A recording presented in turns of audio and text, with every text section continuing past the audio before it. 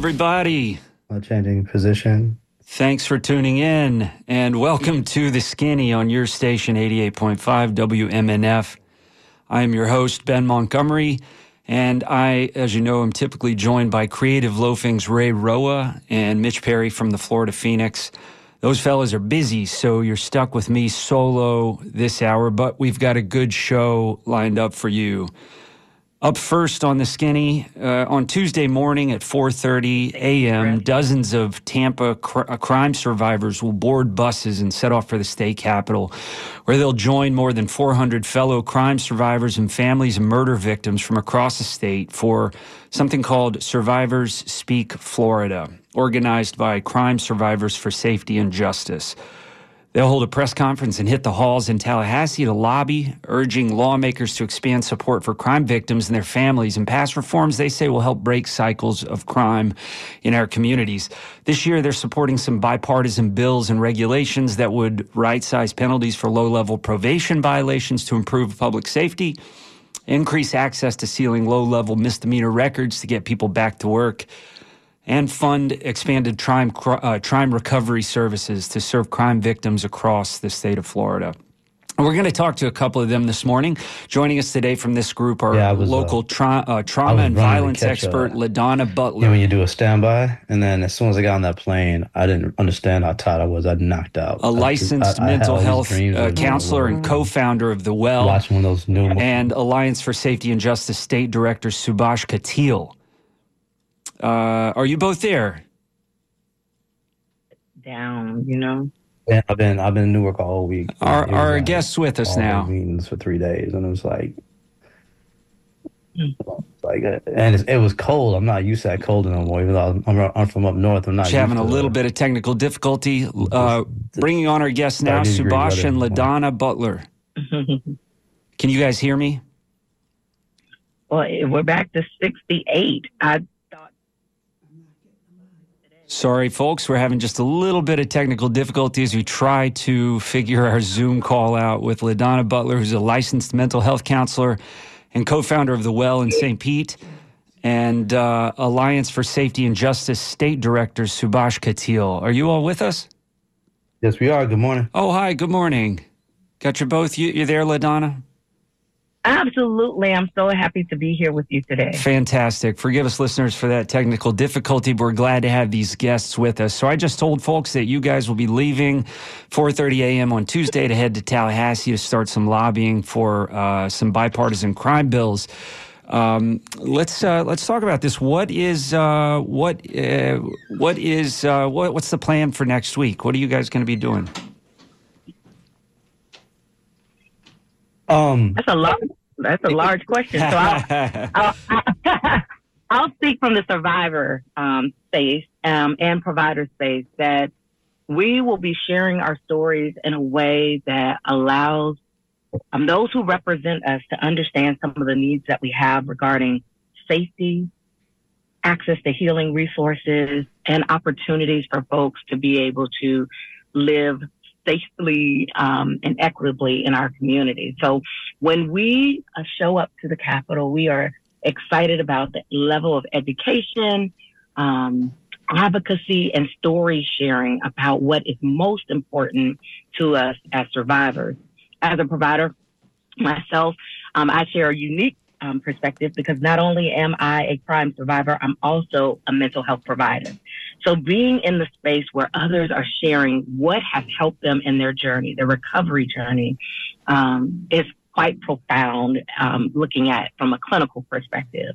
And then to watch people share their stories in a way that is impacting the way that we exercise policy and have that responded to in a positive way, how that lifts the human spirit and encourages shared safety among all. So basically what we're going to go do, share our stories, educate our folks, and advocate for policies that help keep all of us safer.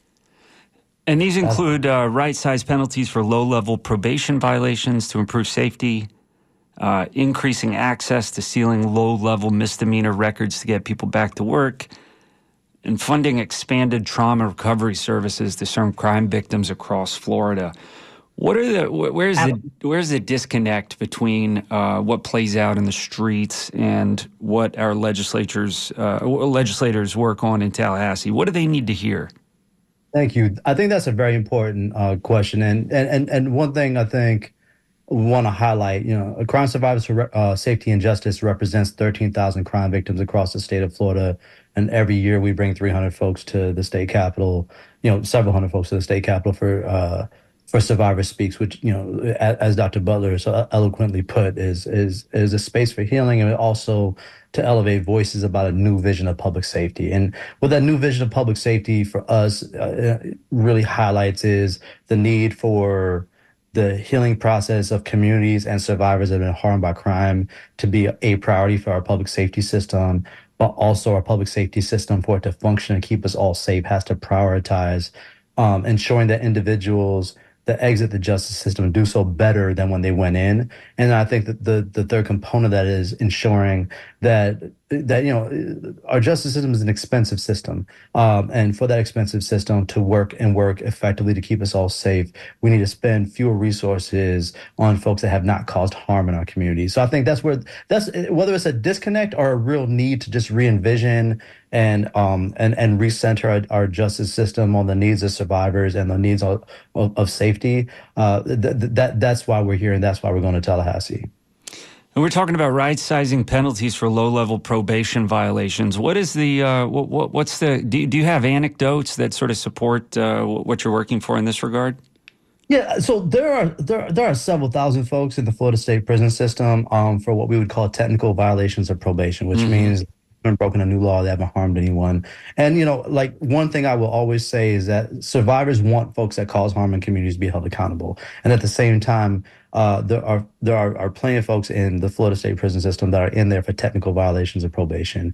At the same time, the state legislature, in its wisdom, and in part because of the voices that were raised from Crime Survivors for Safety and Justice in 2018, passed a bill that began to expand an alternative sanctioning program throughout the state. And what all an alternative sanctioning program means is that you're giving multiple options and more options to the justice system, to judges and probation officers, to hold individuals accountable when they violate technical violations of probation. And this bill would expand the alternative sanctions program so that prison isn't the only option for holding folks accountable for what are technical and minor violations of probation.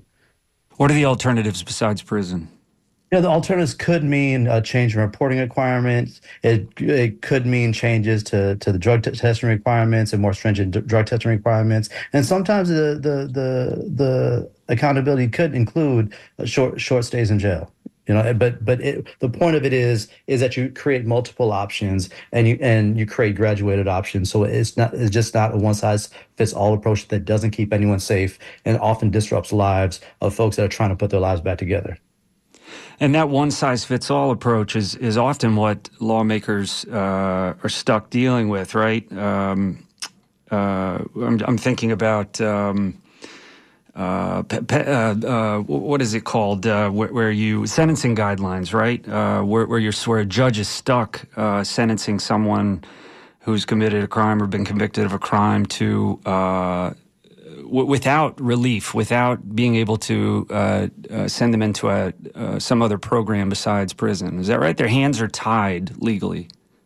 And we want to really spend time on is where we think the legislature has really tried to put an emphasis on improving and changing. And so the legislature has for several years looked at the probation system and looked at the alternative sanctions program as something, as a place that can be improved. And so we really want to build on the fact that the legislature is really trying to improve the probation system and has done so for the past few sessions, right? And so that's why we're starting with the probation system and seeing how we can right-size it by addressing this issue of safety and ensuring that we have a better functioning system for addressing technical violations that isn't a one-size-fits-all approach.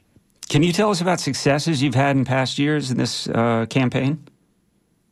Yes, great, thank you. So in 2018, the legislature passed probably the biggest changes to the criminal justice system in 20 years that did a number of things. One of the things it did is it expanded the alternative sanctioning system statewide. The second thing it did is it expanded some access to licensing for folks exiting the justice system that wanted to become barbers, beauticians, contractors, septic tank workers, so on and so forth, so that folks coming out of the justice system can get out of the system and get back to work. And that keeps us all safe. And then the third thing that the bill did, it did a lot of things, but the third thing that we're very proud of is it expanded application times for victims' compensation. Victims' compensation is this program that the state helps administer with partial federal funds that enables you, if you're the victim of a crime, to be able to apply for help to pay for funeral costs, therapy, relocation costs, so on and so forth. For a long time, you had to apply for victims' compensation within a year of being the victim of a crime. And, when you're the victim of a violent crime, you're thinking of a lot of things in the world, not what to apply for. So a lot of folks were locked out of the system because of that. In 2018, the legislature expanded that time from 1 year to 3 years to give survivors some breathing room so they can get the best service they could, to be able to get access to therapy, to be able to bury a loved one with dignity without breaking the bank, and also for relocation costs, so on and so forth. That was one thing. Last year, we worked with the legislature to pass a series of bills. The two that I will highlight is one that ensured that folks that had arrest records that were sealed at the statewide level would have the ability to have them sealed at the county level, so that an arrest record, not a conviction, wasn't disqualifying and wasn't, kind of a bad mark on you when you're trying to apply for a job, right? That's one. But it also the other thing that we're very proud of in the legislature last year was a bill called Curtis's Law that enabled family members of homicide victims, and where the homicide victim was a minor child and the case was still unsolved, to be guaranteed access to basic information about the status of the homicide case. So they were prevented up until this new bill from receiving that basic information about a homicide case? There's no state law mandating basic information. The name, the number, homicide detective, being able to get basic access to updates on your case, knowing what other personal effects of your murdered child are in custody. Things such as that. And this Curtis's Law was able to mandate that you get access to basic information when your child has been murdered and there's an unsolved homicide. If you're just tuning in, you're listening to The Skinny on WMNF. You can call us at 813-239-9663 or send us a message at dj@wmnf.org. And right now we're speaking with local trauma and violence expert LaDonna Butler, a licensed mental health counselor and co-founder of The Well in St. Petersburg, and Alliance for Safety and Justice State Director Subhash Katil. Ms. Butler, so one of the things you'll be fighting for in Tallahassee is funding for expanded trauma recovery services to serve crime victims across Florida. I imagine you see folks in these situations at the Well. Is that right? Absolutely. And we're excited about not only the work that we're doing at the Well, but the expansion of trauma recovery centers across the state of Florida. Trauma recovery centers are proven models of care that provide a wide range of services in order to help crime survivors heal. It is this model that inspired the centers that are in Miami, as well as St. Petersburg, where I get to serve as the executive director. And this year, we're supporting for funding for Jacksonville and Duval, as well as a TRC in St. Petersburg that's solely focused on crime survivors. We support these funds because what we realize is that when people get real-time help, have support in navigating our justice system and our social service system with people who have had similar experiences, their outcomes are better. They're able to access the care that they need. They're able to talk about what happened to them in a way that helps the sentencing. I guess I will say that. And they heal much faster. They're able to get back to work faster. They are able to be with their families during the crisis of grief faster. And they report that they are less lonely and isolated during the process. So we're actually supporting the funds for an expansion of the mental health and crisis support services offered by the families of slain children. And they have a really strong record of supporting crime victims and knowing that they will need ongoing support as we implement a TRC in their area. So I think the TRC model allows for real-time support, allows for an interdisciplinary or multi-sector way of looking at what individuals or families need in the moment of crisis, and helps to disrupt the cycles of violence moving forward. So, again, marrying what we understand crime survivors, they really just want services to help support them in healing in the aftermath of victimization.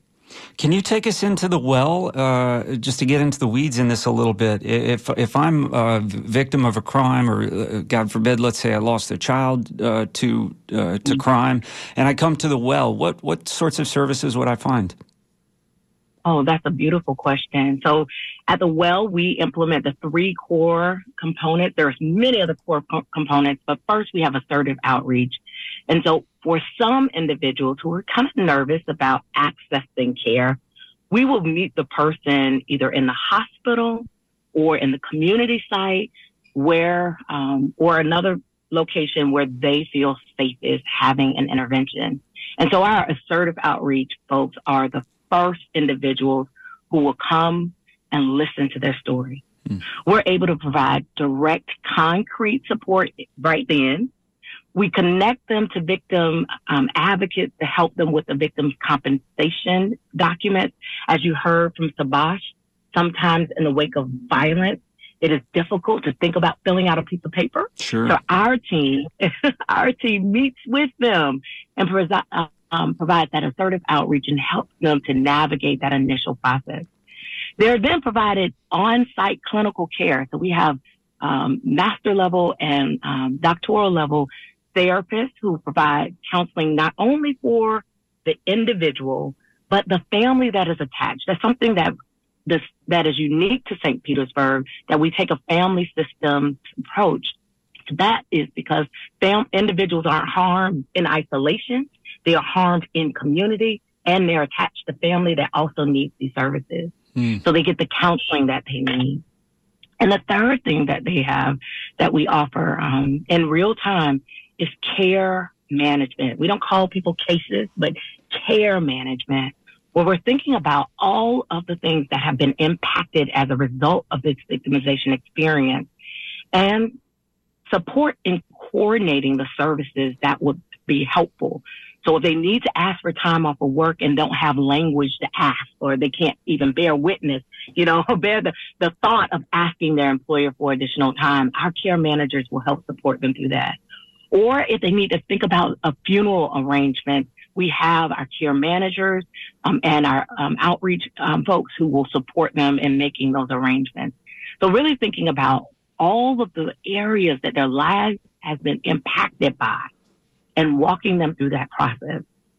They are eligible for drop-in services, so they can join our support groups as they choose, right? Or they can engage in intensive and clinical services that include psychiatric services if required. So the suite of services, from someone to simply talk to, a drop-in space so you can get, so you know that you're not alone in your experience, a care manager who's going to help explain the resources and services that are available and walk and handhold you through that process, as well as direct clinical care. And in some instances, there's a need for real-time financial resources. And what's unique about the services and way that the Wells trauma unit is set up is we are able to pay some of those initial fees associated with the victimization experience or the social service navigation experience, which is often cost prohibitive, even with the best community support. So that's the care you will receive. I'll say this last thing. I think out of all the things that we offer, what we are hearing from every survivor that comes through the door It is being able to connect with somebody in real time, ask for what they need, and have that responded to, and meet with other people who have similar experiences. That's the key to accessing everything else. We've had individuals who were not planning on navigating the process of reporting the victimization, and because of their work and getting the help that they need, they felt safer in sharing their story, reporting the incident, and having that case, having increased accountability by filing the police report. So we are really advocating for the type of support that is necessary in order to get people the help that they need. And this is probably something that nobody plans on. The folks who are showing up at your door are in a state of surprise, shock, grief. Imagine all those things mixed up, and I imagine they welcome a helping hand in those moments. Absolutely. And as they come in asking or just showing up because someone was worried about them enough, right. We sit with them and they have time. They have time, which, because of the expansion of what Subhash just shared around the reporting guidelines, there's additional time to be able to work with community providers like The Well so that they can feel safe enough, sure enough, and supported enough to ask for the help that they need through the victims' compensation process. This new expansion in Jacksonville is so needed as we are watching the rate of victimization occur. The families for slain children, they have been doing this work. And so we would just want to make sure that we are adequately investing in safety solutions. I believe TRCs are a safety solution that we need to look for and invest in this legislative session. And the only thing I want to highlight is you heard the level of care and commitment that Dr. Butler described a survivor should receive. The majority of survivors of violence in Florida, and what I mean by majorities, I mean the overwhelming majority do not get that type of attention and care. Yeah. And the majority of survivors in Florida should get that attention and care. And we would have a much safer and healthier Florida if they did. And so our vision is exactly what Dr. Butler described in terms of the attention and care that a survivor gets and that their family gets, that every survivor in the state of Florida gets access to that level of care. That's our ultimate vision. And we're trying to do that city by city, locale by locale, but that's our vision. How do you get lawmakers to listen? That's a great question. I mean, number one, we are speaking as survivors of violence that then our members know what it's like to live in unsafe communities. That's number one. And so one thing is, we've been very blessed that because survivors in Florida have raised their voices, most of the legislative proposals that survivors have been in support of have received near unanimous support from the state legislature. So that's one thing we're thankful of, right? And so I think part of it is also like, look, a lot of us in the state are survivors of violence. A lot of us have went through trauma, including some of our lawmakers. And so really highlighting our voice and highlighting a way forward where we talk about a comprehensive approach and a better vision of public safety for Florida, we're always confident that folks will meet us there. How do folks follow along with your successes? Survivors Speak Florida, and through Crime Survivors and Safety and Justice. How do people follow you? Yes, you can follow us at CSSJ.org is the first way you can follow us. And then, on Tuesday, on Tuesday, you could definitely follow us in the state capitol, but CSSJ.org.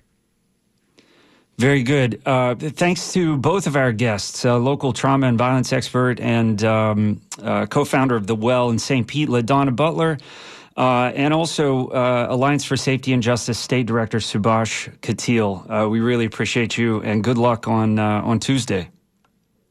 Thank you so much. Hi. We're turning now in the second half of the show to another guest in studio. This week, the Florida Education Commission unanimously approved 2 rules that will apply to Florida's 28 state colleges. One prohibits spending on diversity efforts. The other removes sociology as an option to fulfill state requirements for what are known as general education or core courses that students have to take. The Board of Governors meets next week, and they're expected to take a final vote on the same measure as it pertains to the state's universities. Here to help us unpack what this means for colleges and students and why Florida Education Commissioner Manny Diaz Jr. doesn't exactly like sociology is Divya Kumar. Welcome to the studio, Divya. Thanks for being with us. Thank you for having me. Yeah, glad you're here. Divya covers higher ed for the Tampa Bay Times and has been writing about this topic. First of all, 10 sociology departments have written to the state university system warning officials against removing the sociology option. They said that entrance exams in other fields, including medicine and law, have sociology elements on tests, and that courses have been, quote, an integral part of higher education for nearly 2 centuries. What's afoot? What is this? Where's this coming from? The pushback against sociology.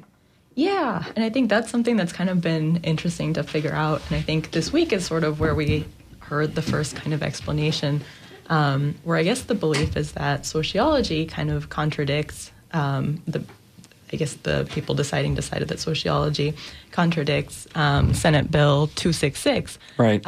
Which passed and kind of came into effect last year. And that bill kind of lays out some general rules for what can and can't be in general education courses. And one of the things there is they say they don't want speculative or unproven content. And a lot of people say like that applies to like any academic discipline where there's a lot of unproven content. But I think we deal all the time in academia and theory and exploratory subject matter and so forth, right? Why is this different? Right. There are people who are saying there might be math courses that, have the same stuff. Yeah.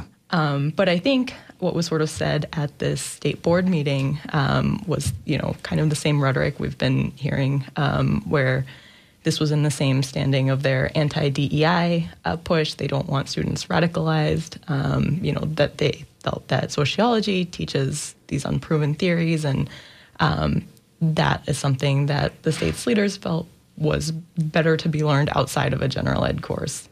This is a pushback in general against quote-unquote woke ideology, right? And that word comes out of Manny Diaz Jr.'s mouth all the time. Is there precedent for this? Is this a brand new effort? I've not heard of any attacks on sociology courses in higher ed in the past. Why now? Why all of a sudden? Is it just because Manny Diaz Jr.? That's a good question, and that's something that I'm very curious to kind of learn more about, and how sociology kind of became this sort of hot button point. I think seen similar things with women and gender studies recently, but that's definitely... The push is against also like identity politics, right? And I'm. It's been a minute since I've been in college at Arkansas Tech University, not in the state of Florida. But some of the leaders who have opposed this move wrote that, quote, sociology is a field of science that seeks to understand the social causes and consequences of human behavior. It seeks to identify patterns of organization and change in social life, end quote. A wide range of professions, including law, medicine, and public health, have relied on principles of sociology, those leaders said. And the entrance exams for medical school and law school recommend coursework in the subject. And they noted that companies like Apple and Google have said they want recruits with backgrounds in sociology. So here it sounds like we have the state of Florida sort of usurping that desire from these big corporations by stripping that away from students. I'm not sure where this comes from. How does this play out? Does this mean layoffs in sociology departments? Do you know that yet? I think that's a good question that it sort of remains to be seen. I think that's a concern that a lot of department leaders had in terms of what that would mean for resources. The sociology is still going to be available, as a discipline. People can still take that course, even if it doesn't count for state requirements. But I think the question is, how likely will people be to sign up for something that's not meeting one of their requirements when their schedules are already packed and they're trying to do everything that they need to graduate in time. But I think that's a concern that departments heads have raised. Kind of, will that sort of limit? I think right now there's like thousands of people every year that sign up for this course, and so what does that mean if like the demand is lower? Will that impact their resources? Will that impact people who want to come here? Will that mean people will be leaving with their research dollars for other places? Right. Big concerns. Let's talk now about DEI, diversity, equity, and inclusion. This is also has been a target of the DeSantis administration for a couple of years now. So does this new move eradicate DEI in the state's colleges? And also, is there a difference between state colleges and universities? Is that we're talking about two different groups, right? But universities are in line to have the DEI programs looked at when the Board of Governors meets next week. Right. Yeah. So for the 12 public universities, both the sociology rule and the DEI rule will be up for vote on Wednesday. Yeah. And then the Board of Education just voted for the state colleges. Gotcha. What are they doing specifically in regards to DEI? Yeah, that's a very interesting question where I think a lot of people are wondering what exactly falls under this and what doesn't.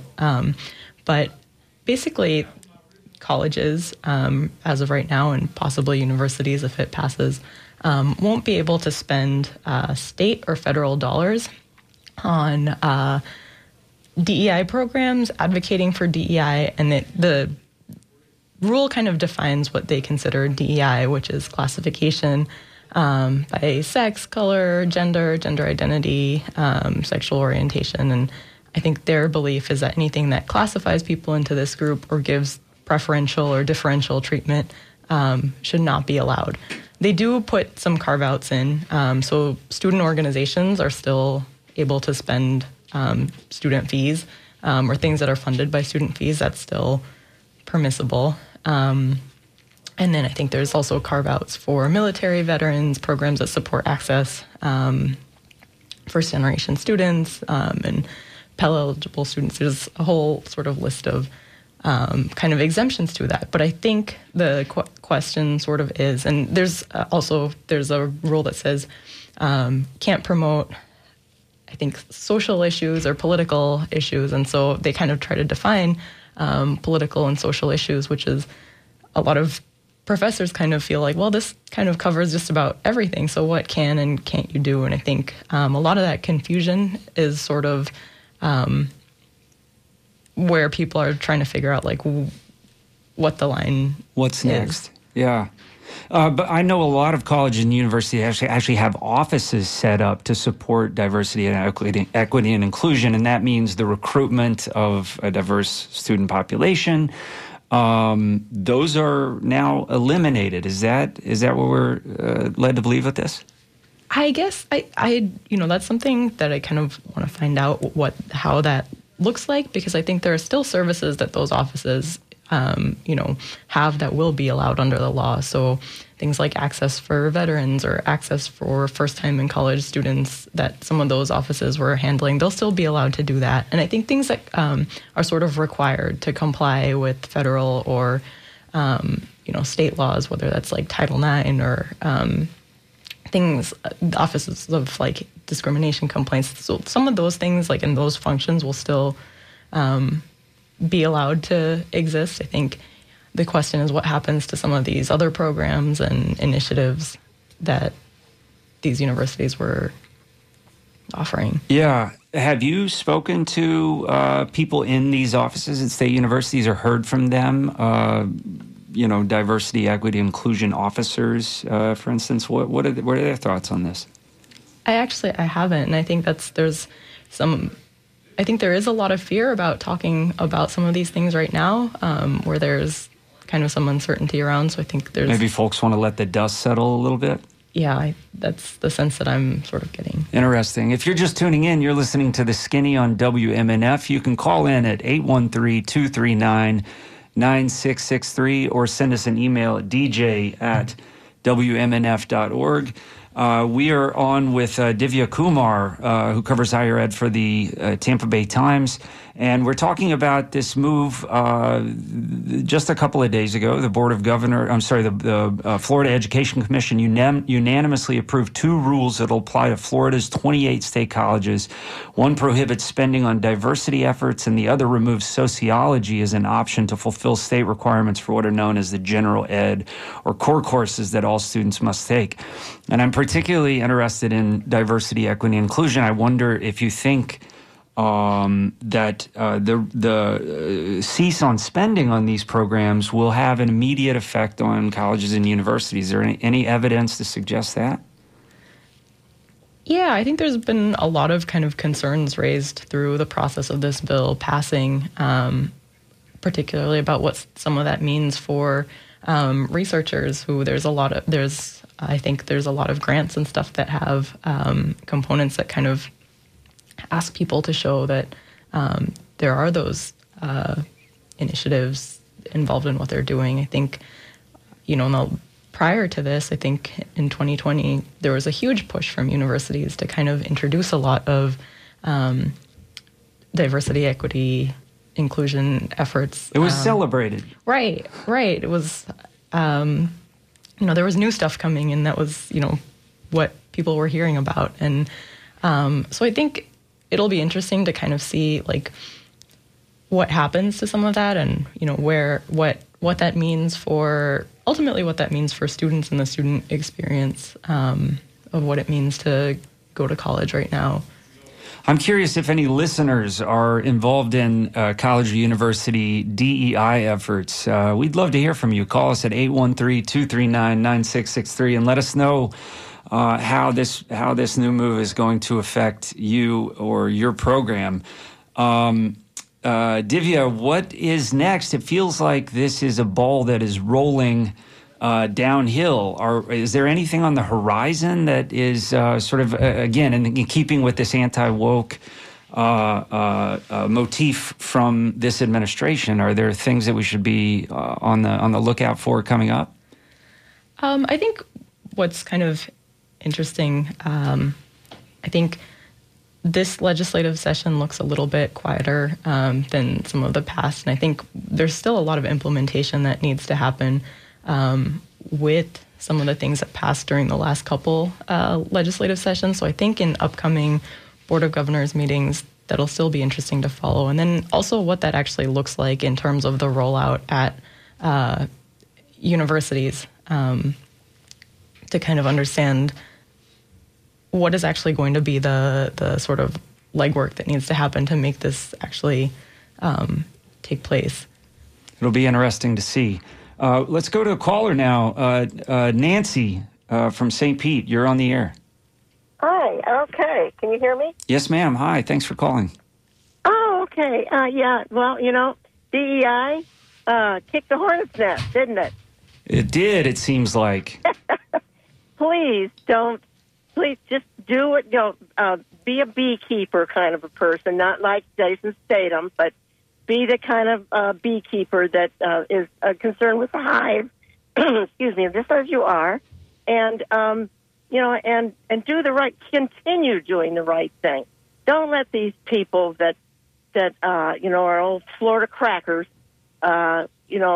discourage you, because they've been in charge all these years, and it's been nothing but disaster. Mm. And here we are with more of the same, and to allow this to go by the wayside would be such a tragedy, such a travesty for everybody involved. And I want to call them rednecks. I want to call them crackers. I want to call them. They call us elites. Are you kidding? I graduated from high school, and I know what's right. Right. You've got to know what's right. And they are so concerned with keeping their gated community and their bank accounts and their portfolios going, and everybody else. They've been keeping them at bay all this time, and now there's a chance for people to actually have equity and inclusion. And what was the other one? Diversity. And diversity. Well, that's all the same. Right. You know, we're all people, for heaven's sake. Right. And when you say race, that's a concept that came up when people wanted to keep people at bay. Oh, my God, those people are different than us, and so we've got to keep them away from us. And the more the people have the best stuff, you know, the more the people have what we as Americans think that we should have, then we should all have it, not just a few. That's all. That's my... Thank you so much, Nancy. We appreciate the call. Thank you. Divya, what does the Florida Education Commission look like? I mean, is that a diverse body, racially, demographically? Well, what is happening? Who's in charge of them? It wouldn't be the Congress, would it? You know, Florida congressional folks that are Republicans, and they're just, they've always been just absolutely crazy. And, thanks for not cursing, Nancy. Oh, you're so right. I don't know where that button is. I'm 78 years old, and it's hard to restrain myself sometimes. 78. So, Thank you so much. I grew up down here. I grew up in this area. Yeah. Here, out in Indian Rocks Beach. Did you? And you went to high school. Did you make it into higher ed? Went to Largo High School. No, I did 2 years of junior college and got pregnant and had a baby and man, I'll tell you, back then, you kidding? You got like $1.25 an hour. Well, they're still trying to get back to the good old days. You know what I mean? Yeah, sure. So don't let them do it. And I taught for one semester, and sure enough, I taught for one semester at the University of South. I'm sorry, 2 semesters, great semesters at the University of South Florida just a couple of years ago, and was pleased to see, honestly, anecdotally, of course, but pleased to see a very diverse student population, both in terms of race and also in terms of age. It concerns me that a cease in spending on what we're calling diversity is going to lead to sort of more white bread institutions. It doesn't seem like it takes that much pullback for us to lose this thing that we've spent so long trying to build. I return to you though, Divya. Is the folks in charge of this, the folks making this decision, are they a diverse body? Do you know? Well, I think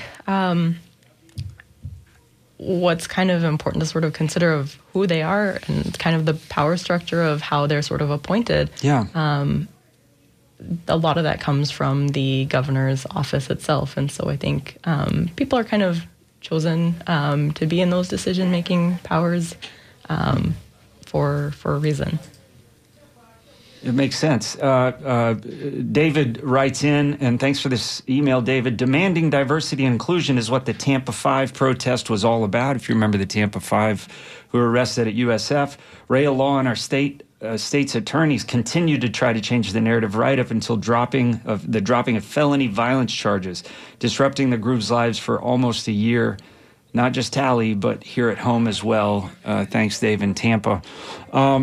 We talked for just a moment before about how you expect to see a sort of a little quieter in this legislative session. But are there big items on the horizon that you've heard talked about that folks should be aware of? Things coming down the pike in this vein.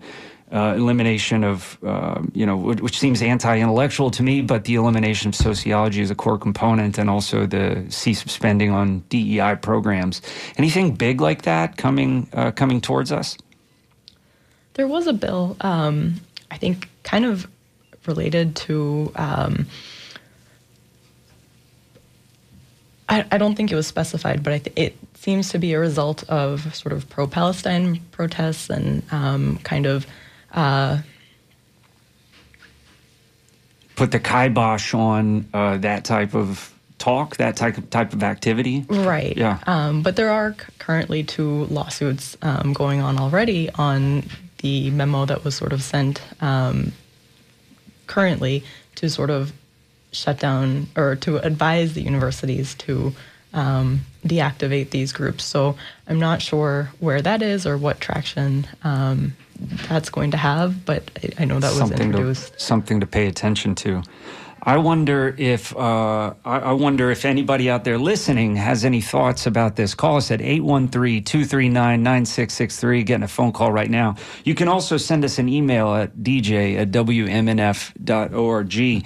And we're talking today, of course, about the Florida Education Commission's move to approve 2 new rules that apply to Florida's 28 state colleges. Recently this week. One prohibits spending on diversity efforts, and the other removes sociology as an option to fulfill state requirements for what are known as general education or core courses that all students must take. And let's go to a call now. Jim in St. Pete, you're on the air. Hello, I'm Jimmy from St. Pete. I'm graduate from USF, and Go Bulls. I majored in history. And I believe history's becoming under attack, too. And, Raymond Arsenault, he was my professor there. Good man. And it just sounds like it's anti-educational. It does. It has this veneer of anti-intellectualism, doesn't it? Yes, sir. And I don't know who's making the laws, but I don't think they're educators. Are they educators, Divya? No, I think, some have said they've communicated with educators while coming up with this, but I think a lot of university faculty would question that. Yeah. Jim, you still with us? Yes, sir. How long ago did you graduate from USF? It was 2002, I think. 2002. Yeah. Did you take any sociology courses, or was that a part of your instruction there? Yeah, I can't even remember sociology being a required course, but it's the same as history and psychology. And if you take courses away, that's just taken away from education, I believe. So, and I appreciate you bringing up this topic and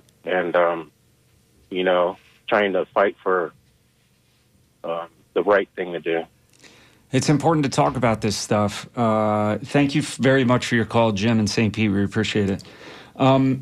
By striking sociology as an option, Diaz said the number of available courses for social sciences would come back down to 6 instead of 7, and half of them would satisfy a new requirement for civics education.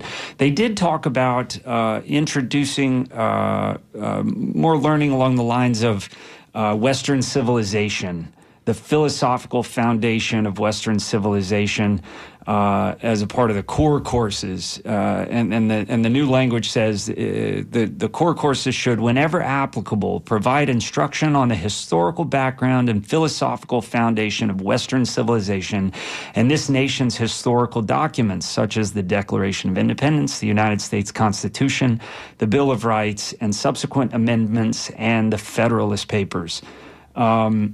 Has Diaz talked about this effort? And I wonder if you're able to say anything at all about whether this is his move in particular, or is this coming from higher than him? I think some of that was part of the language in Senate Bill 266. And I think the alternative that they now have on the list, which actually that list of gen ed courses prior to sociology being struck out was reviewed by university and college faculty, and they kind of came up with this list, and they added an option which has now come to replace sociology, but it was I think it's an Intro to American History course prior to 1877. Right. And so I think that's their focus as well. You'll learn about American civilization and all those concepts in that. Yeah. Annual enrollment, we should point out, in the introductory sociology courses, according to your reporting, averages about 2,000 students at the University of Central Florida, 1,700 at USF, 1,600 at the University of Florida, 1,200 at Florida State University, 1,000 students at Florida Atlantic University, and 850 at Florida International University, the department heads wrote. So if sociology is struck, those students evidently will have to find alternative courses to take. Is that right? Yeah, so I think right now people would still be able to take that if they wanted to, but it wouldn't count toward their requirement. Right. And I think with kind of students trying to graduate in time, I think if someone was majoring in sociology, they would probably definitely still take that course. But I think maybe a student with a different major who may have been curious to learn more about this or kind of want to take that might now have more hurdles to jump through to figure out how that fits into their schedule. Yeah, that makes sense. Bob Whitmore writes, absolutely anti-intellectual. A lot of thinking on the right believes progressive thinking is abhorrent. I wonder if in this effort to linguistically root out the sort of theory and the things that go into thinking about sociology and how human behavior and how we interact and how we get together. I wonder if as they try to escort out the identity politics, if this doesn't usher in a different kind of identity politics, right? More foundational, sort of white-centric identity politics. That's, of course, the concern here. You're listening to The Skinny on WMNF. We got a few more minutes here, and we're happy to take your calls. Please join us at 813-239-9663 or send an email like Bob did, dj@wmnf.org. What else are you working on, Divya? I think just kind of trying to see the impact of all this. And the last couple of years have been sort of one thing after the other in higher ed. And I think the universities are still kind of dealing with what that means. I think one thing people have sort of been talking about, this brain drain, is that actually going to continue? Are people going to be leaving? Are people wanting to come here? And also are students wanting to keep studying here? And, what is the quality of the education they're getting? So kind of trying to track the impact of all of this that's happened and kind of see, are there ways that we can sort of measure that fallout? And you've done some reporting on the brain drain. What has Florida lost so far, and what do we stand to lose? Yeah, I think we were definitely starting to see early signs of that, and people feeling that they could no longer teach the things that they were hired to teach.